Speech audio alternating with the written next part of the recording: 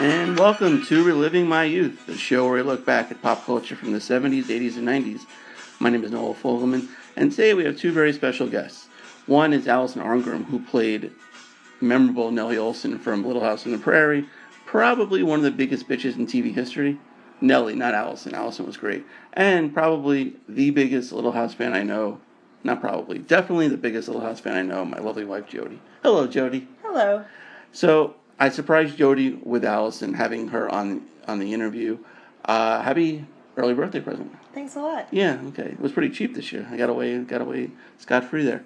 Allison was great. She was promoting her one-woman show, all her other projects, a web series called Life Interrupted, which is really great. Confessions of a Prairie Bitch, her book. She's super busy these days, as is my lovely wife Jody. And here is Allison. And helping me relive my youth today is Allison Arngrim. Allison, how are you today? I'm very good. How are you? We're doing great. I'm here. I kind of surprised my wife with this interview because she's a huge Little House fan. So. I'm a huge fan. I started watching the show, I think I was about 4 years old, and I was hooked on the first episode I saw, so yes. Yeah, so before we get to, Little House and stuff like that, I recently watched Life Interrupted. I thought it was amazing. How did you get involved with that project? Isn't that great? Well, what happened is it's one of those everybody knew everybody kind of things. I had met Mason Reese. For those of you listening, Mason Reese, in the 1970s, there was a whole series of commercials for Underwood Deviled Ham, and this very goofy-looking, adorable little boy, Mason Reese, said, I know what that was, a bug is what. And he did, all the commercials. He was always on the Mike Douglas show back in the day when that was the thing to be on. He was on, 22 times. I think he set a record for the Mike Douglas show. And he would do things like Saturday Night Sports with Howard Cosell and Mason Reese. So he was this sort of huge celebrity at, 8. And he then went on, when he grew up, he moved to New York and became a successful restaurateur, bar owner. So time marches on, and I ran into Mason Reese in New York. I met him at one of my shows. And he said, I think I want to go back into the business. I think I want to act again, be in a TV show, but I don't even know what it would look like. I have no idea. But, it's been 800 years, but I kind of want to do something again, just for kicks.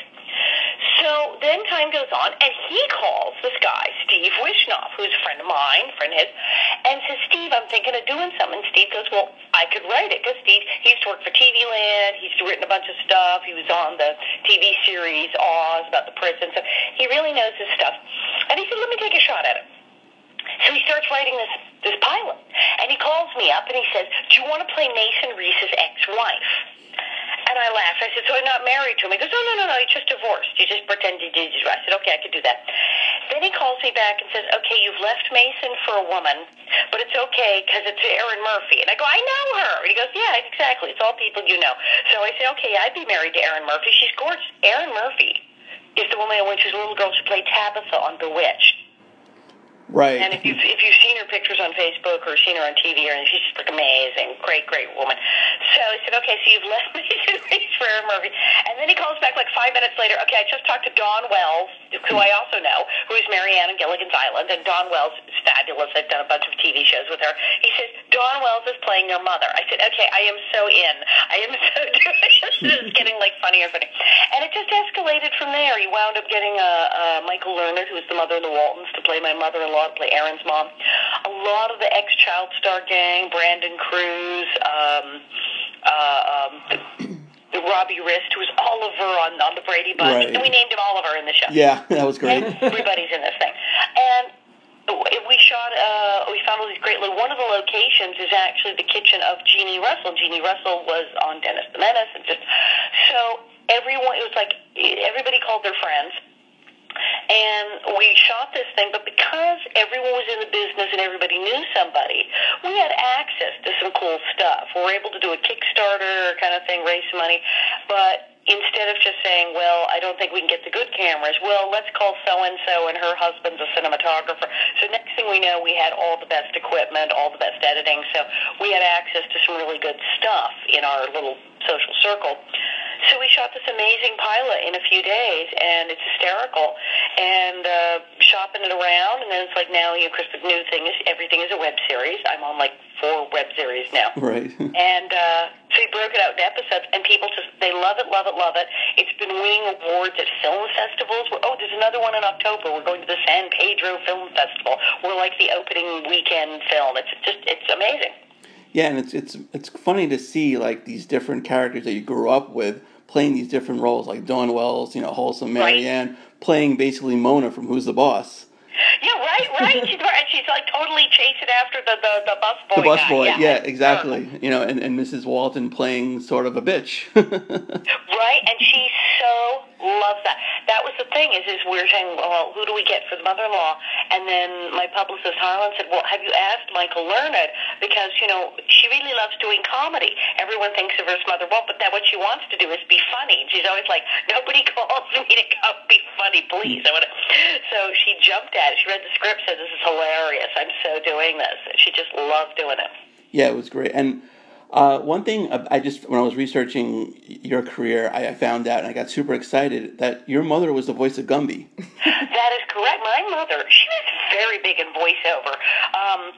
She was Gumby. She was Sweet Polly Purebred, Underdog's girlfriend, which I think was her favorite, as well as mine. She also was Davy of Davy and Goliath. Oh, wow. And, of course, Casper the Friendly Ghost. Yeah, because I recognize the name, but I just didn't put 2 and 2 together. I used to love all those shows. Gumby was one of my favorites. Right. Well, at one point on Saturday mornings, I would turn on the TV, and it was like every third cartoon was my mother. She was everybody, and she did hundreds of little cartoon roles. So she kind of popped up in everything. I'd be watching some other cartoon and go, wait, okay, that's her too.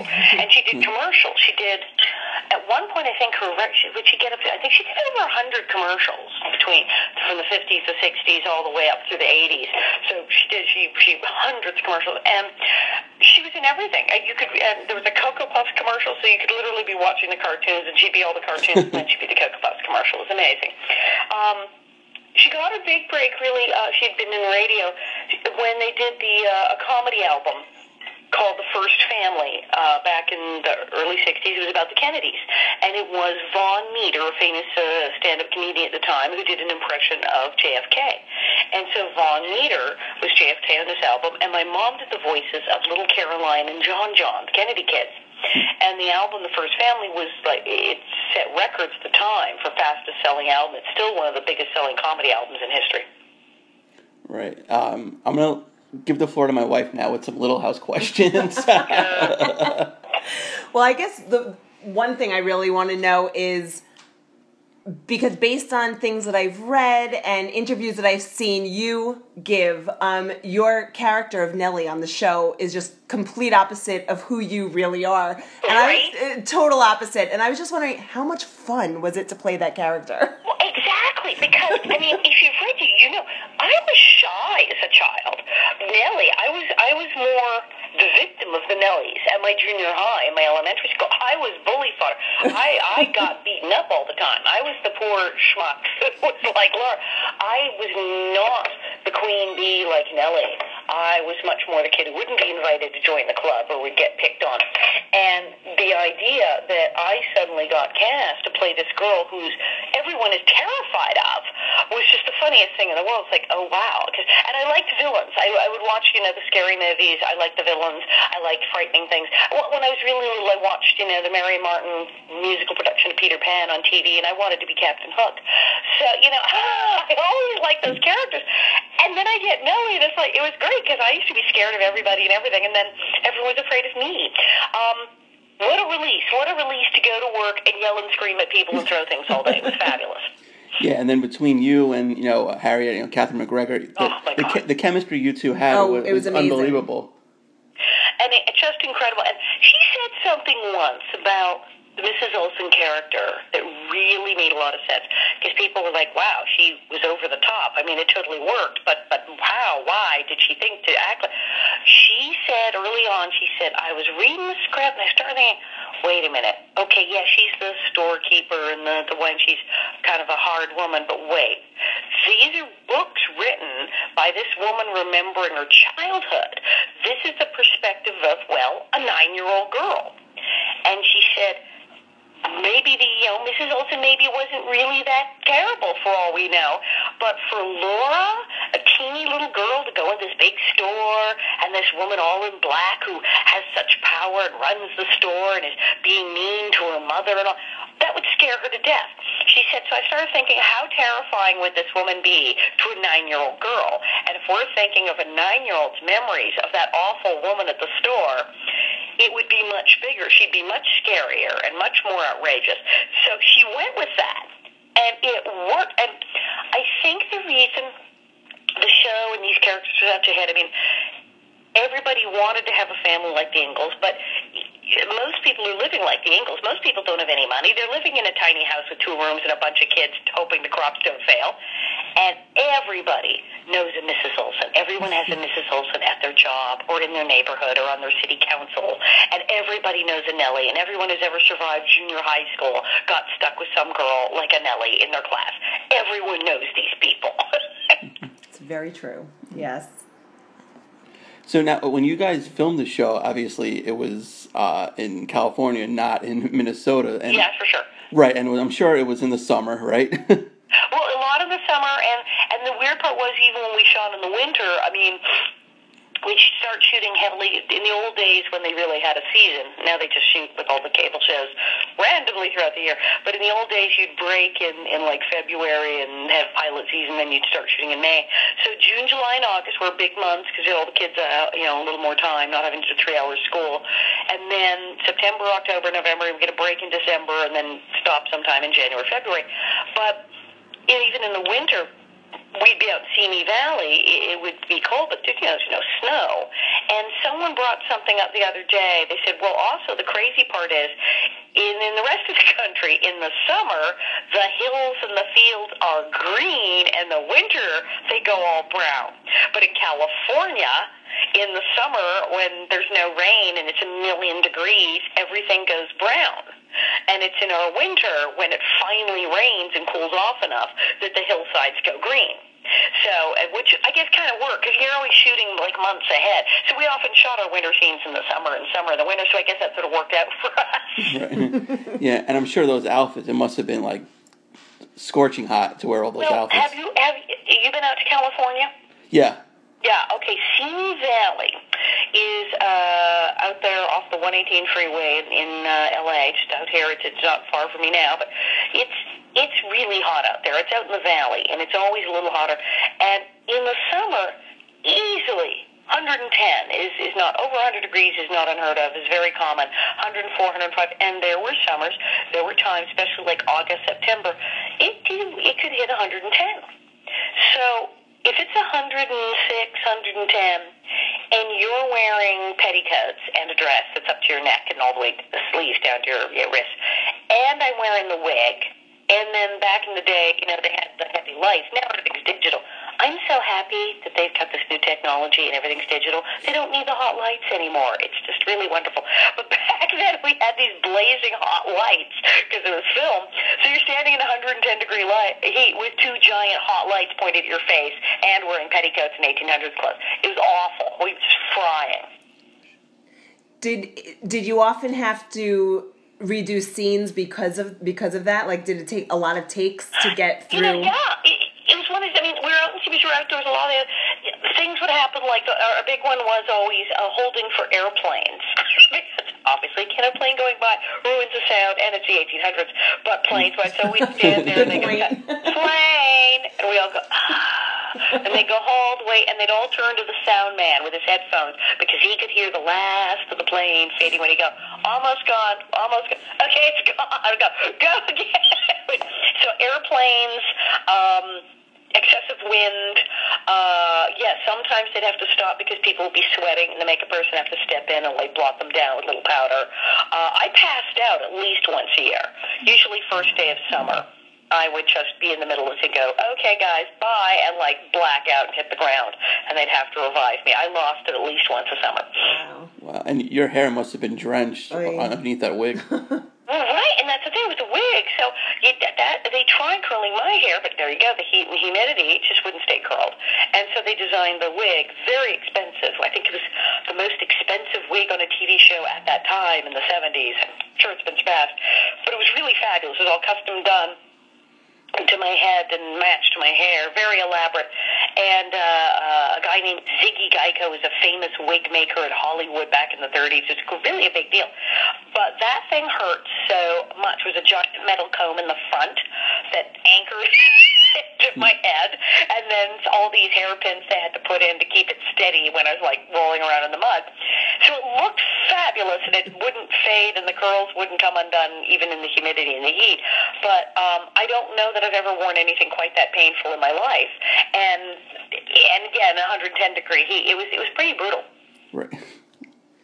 One thing, you obviously, the scenes that I look forward to, and many of the episodes are Nellie and Laura's, confrontations, arguments, fights. They were very fun to watch.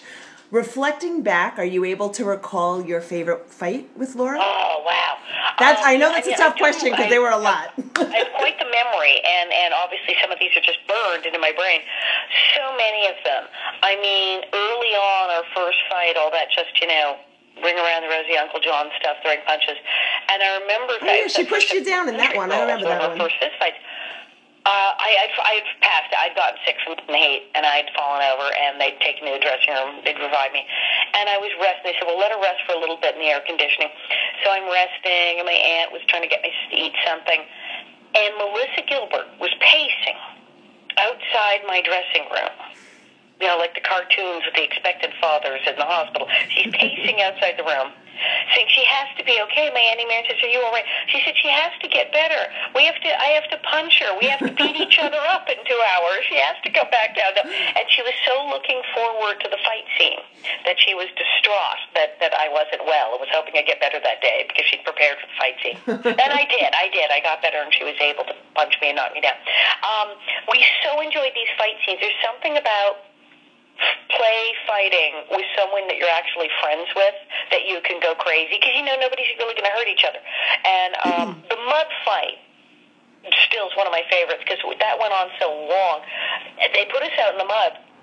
And there were multiple. Once we were in the mud, there were endless camera angles and takes. So we were in that mud all afternoon and got to knock each other around over and over again.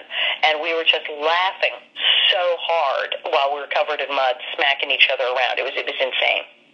I remember that episode well. If you watch that one if you have like DVDs and watch very closely towards the end of the mud fight, Melissa flips me. She's really strong. You should watch because I'm bigger than her, and she completely tosses me, flips me over. She flips me over, a little wiry thing, and she gets me in a headlock. And you can see her do this. I'm screaming and screaming and screaming. She got me in a headlock, and she gets a handful of mud and shoves it right in my mouth. You can see her do it on the video. It's totally intentional. That is so funny. I think I will do that considering I have all 9 seasons on DVD. Yes. Yeah, it's really hysterical. Yeah, thanks to her wonderful husband, right? Yes, he bought them all for me because I am a huge fan. As I always tease people if I stay at the back, I said, no, buy the DVDs because I get money from those. Right. Every 100,000, I get about $1. Yeah, no, she has the DVDs, and then she'll record 9 million of them on the TiVo. Yeah, why not? The case. It's just easier that way. Of course. Now she also... DVDs, they're high def and Blu-ray now. You can see stuff. There's scenes put back that were cut for commercials for time, and they put stuff back. They remastered it from the original 35 millimeter and all this stuff. So the sound and the color and it's amazing. The DVDs are really great. Did they add more scenes with Carrie? It's not just a commercial. It's really fabulous. I love those DVDs. Yeah. Did they add more scenes with Carrie? Because I always joke with Jody that she's just, in the show. She's in the background. She's in the well. She never has a part in the show. And then when she does talk, you can't understand what she's saying. Right. I did have a whole routine about that. I talk about that. What is the deal with baby Carrie? And the Ingalls all act like they understand her. Right. Because she comes into the room and she's like, Pa, I'm like, yes, Terry, and then what happened? It's like she's freaking Cousin It or something. Yeah, it's like Chewbacca. That child. We tease her mercilessly about that. I'm friends with, because they're played by twins, Rachel and Robin. Right. And Rachel lives not far from me now, and we go to parties and events and stuff all the time. But we tease Rachel mercilessly about that. Just the other day, someone put a clip up on her Facebook and said, okay, what the heck are you saying? Yeah, I wish every episode that she puts on, I'm like, oh, is this the one that Carrie fell down the well? And she's like, shut up, it's not. Yeah. Now, she just downloaded your book on the Kindle, Confessions of a Prairie Bitch. Yes. How did you get involved with writing that book? Well, my friends and everyone I know kept saying, you have to do a book. They said, you've got to write a book. They've been bugging me to write a book for years. And I started working on it, and I was doing, I've been doing stand-up for years, and I started doing this one-woman show where I started telling true stories. And as I was doing it, I started saying, well, I should write long versions. I mean, yes, I'm talking about these things on stage, but I started writing the long versions of these stories of all these things that happened. And a literary agent came to my show in New York at the, because I perform in New York every spring. And this really great guy, Kent D. Wolf, came, and he contacted me and said, is there a book to go with the show? And I said, yes, there is, because I had been. That's what I always say, you got to be prepared. I always said, I said, yes, opportunity may knock, but if you don't get off the couch and go open the door, it's not going to help you. So I was ready. I said, I do. I have written some stuff. And he said, great, can I see it? And I said, absolutely. And I sent him 4 chapters and outline. We talked. And next thing I knew, he had meetings set up with publishers. And I wound up cutting a lovely deal with fabulous HarperCollins, which is kind of funny because HarperCollins, as I'm sure your wife knows, are the people who published the Little House on the Prairie books in the first place from Laura Ingalls Wilder. So as the woman at Harper put it, we are the mothership, and they wound up getting the Nellie Olson books. They were very happy. And it's been a big hit. It really has. I made it to the New York Times bestseller list, very proud, and people are still buying the darn thing. That's what gets me, is it came out in 2010, then the paperback came out, and it's such a hit. I've had such demand for it. I'm doing the audio version of the book just this summer. I just signed contracts, and I'm going to be doing audio version, probably recording this month. Oh, that's great. I was just going to ask you if there is an audio version of it. Right, because everybody nowadays wants the audio version. That's the thing. And so I'm doing an audio version of it, and I'll be reading that, and it'll be fun, and you'll be able to get that and download it. That's great. So besides that, what are some of your projects that you're working on now? Oh, geez, Louise. So many things. Sunday, I just did another one of my Nasty Nellie tour of Hollywood things that I do. I'm doing another one in August on the 20th. And you can look all that fun stuff up online. Nasty Nellie Tour of Hollywood is the thing I do with my friend Richard, who's a professional tour guide, where it's a tour, a 3-hour tour of Hollywood, and but you get personalized stories. So say we go somewhere that would be on a Hollywood tour anyway, like the famous Chateau Marmont on Sunset Boulevard where all these celebrities live. But I lived there as a child, and I have stories about the Chateau Marmont. And we go to Liberace's house. My father worked for Liberace. We go to Michael Landon's house. So it's a personalized Hollywood tour, and I tell funny stories, and you get an autographed picture. Oh, we stop for milkshakes. We're the only tour in Hollywood that stops for milkshakes. It's really fun. Doing that again in August. So I do that all the time. I'm still writing. I have people demanding a second book because I said I'm getting the audiobook out. I'm working on a cookbook. We're promoting Life Interrupted. We're going to the San Pedro Film Festival in October. Very excited about that. Early August, first weekend in August, I'm going quick drive up the coast here to a place called Fraser Park. They're having a thing called Fiesta Days. It's a really cute small-town event with a parade, but it's a bunch of us Little House people, Rachel Greenbush, Baby Carey, and I. Also, Brian Part, who, well, you're a hardcore fan, so you know. Remember when Patricia Neal came on Little House on the Prairie, and she was dying, and she had to get her 3 kids adopted? The Sandersons. And then Mr. Edwards. Mr. Edwards married the postmistress, and they took in the 3 kids. And yes. It was Ron Jr. and Carl and Alicia. Yep. Well, Carl, that darling little blonde boy, was on the show. That's Brian Part. So Brian and Rachel and I are all doing a parade event in August. Then then we have the tour. Then I go to France. I go to France in September. Very excited about that. 3 shows.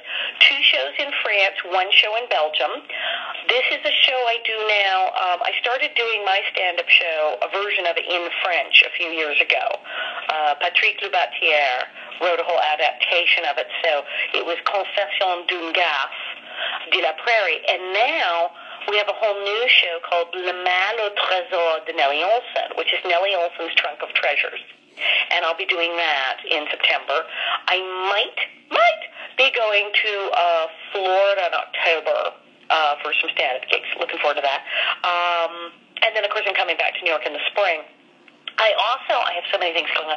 There's a marvelous thing I'm doing now called The Indomitable Spirit, and it's a series of speakers, presentations, and workshops, and it's kind of a self-empowerment thing, and we've got a website called theindomitablespirit.com, and we have T-shirts and tote bags and everything, and what it is my friend Carolyn Peterson and we kept running into these people.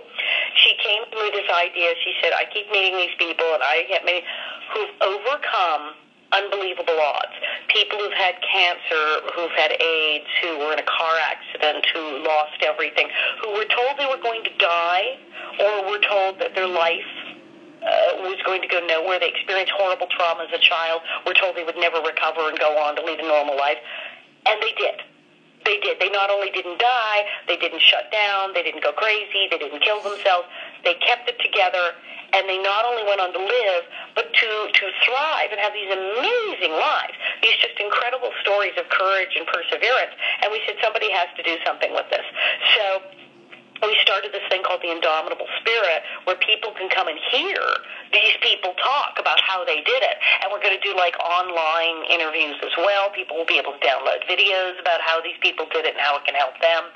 And it's very empowering. We had our first workshop, and people just went wild. They got to hear two people speak who just overcome the most amazing stuff, and they just loved it. So I'm working on that. Of course, I am still on the board of the National Association of Protect Children, or protect.org, and you can go to protect.org. We do a lot of stuff helping change laws to protect children from child abusers and predators. We also have a program, the Hero Corps, where we're training people to help the ICAC teams, Internet Crimes Against Children Task Force. So we do a lot of stuff of making sure that law enforcement has money and resources to fight crimes against children, and helping change the legal playing field for kids so they have a better shot. And it's really an incredible organization, the stuff they've done to rescue children from child predators. I love them. Allison, that was great. Thank you so much for a few minutes today, and we'll definitely see you in New York next spring. Oh, absolutely. And sign up for my newsletter. If you go to Loose Gravel Prod at AOL, or you can go to my website. My website, you'll love my website. It's called BonnetHeads.com. BonnetHeads, because you're all a bunch of little bonnet heads. You're very fans. BonnetHeads.com, and there you can read about when you can sign up for the newsletter. You can just email us at loosegravelprod at AOL, and we'll sign you up for the newsletter and get it out to you every month. My husband's writing it right now, and it's all about where I'm going to be. It's also everything about what the cast of Little House is doing. We have a section called Prairie Tidbits, where we update you on everyone's activities.